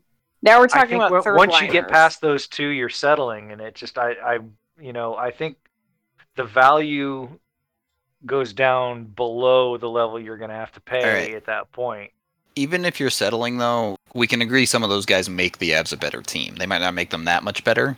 Maybe you're overpaying some, but you balance that out by getting your ELC guys up onto your second line. So, right, but if you're signing Gustav Nyquist to a 6 or 7 year contract, then I see that as a major bump. Well, right, you shouldn't be signing third liners to 6 or 7 year contracts. Right. I would put Ferland in there too. I think anyone beyond Lee and Panarin, it just, you take your lumps and you say, you know what, we're gonna come back this year and we're just gonna be better all on our own. If you find some value in Fried, take it. Don't overpay. Don't be Philadelphia and give $7 billion to Kevin Hayes. Yeah, that happened. There's as we're having this conversation, it's worth noting some of the names that have come off the list, including Kevin Hayes, Erik Karlsson, some names like that, Jordan Eberle, thank goodness. Mm-hmm. That was one I was worried about. Yep. Even Roman Polak signed early in June, which is interesting. Because he's that good. But hey, Carl Gunnarsson's getting lots of calls. Hey, someone will offer Brassard a contract. Yep. Not us. Yeah, you gotta hope not. So maybe that's one thing we can thank the rental for, is that we weren't the dummies this July 1st signing him to like a 3-year deal. Yeah, I mean, if a third round pick is the price to pay to not sign Derek Brassard this summer, then maybe that could be one of the best investments they've made in a long time. But we'll see who they get instead. It's still a stupidity tax, but okay. If it's Wayne Simmons, then we did not end up better. I don't know. If it's Wayne Simmons, then we refuse to accept that the signing happened, and just don't even acknowledge it. And I like Wayne Simmons. I mean, he seems I respect everything that he's accomplished in his career, but I mean, he's just not a guy that you would ever want to sign right now. Yeah, I liked him too, and I liked his game like 3 years ago. Right. That body's kind of been through it at this point. Yeah. If they could find a 25-year-old Wayne Simmons, that's great. There's definitely a car analogy to be made here. But I'm not smart enough about cars to make it. So, imagine it in your own head, and it's really smart and clever. And the tough thing is that when the Avs get worried about settling, they talk about trading internally. I think the JT Miller deal to Vancouver. That's curious, yeah. Like, there's still the Barry thing that they could make something work to get them a forward. But you think if they could have, it would have happened by now. Famous last words, I know, but... Well, and whoever reported it that Joe Sakic was talking to Jim Benning on the draft floor and just threw his hands up in the air and walked away. I mean, whatever they might have had going, it's probably not in the best of shape right now. Word on the street is they'll just replace Barry and go get Patrick Nemeth instead. So that'll work out great for him, I'm sure. I hate free agency. It's dumb. You hate every day, though. On the day, you're always a nervous wreck where it's the worst thing ever. And then afterward, you're like, oh, you hate trade deadline? You said is worse than free agency. So the trade deadline is like leaving your wallet open in the middle of the street and coming back 5 hours later to see what's left. That's what the trade deadline is like.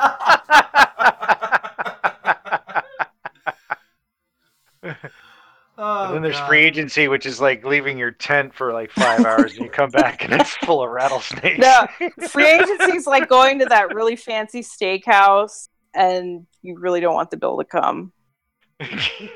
Oh, Ruth Chris? Yeah, or whatever. Or like if you go on a cruise, if anyone's been on a cruise and you don't like spend money the whole time you're there, you just use your little card. And then the last night of the cruise, they slip your bill under the door or several pages of a bill under the door, and you finally find out how much your whole week costs. That's what free agents is like.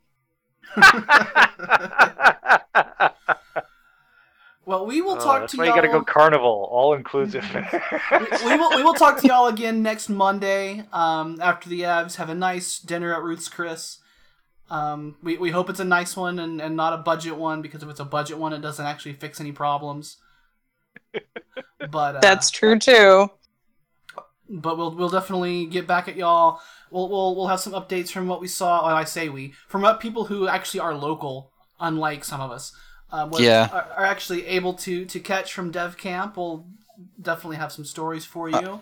We'll talk about signings, whether they're Avs signings or not. We'll talk about what that means for the future of the team and what signings they still have left. So, looking forward to the show next week, and that'll probably be our last one until September.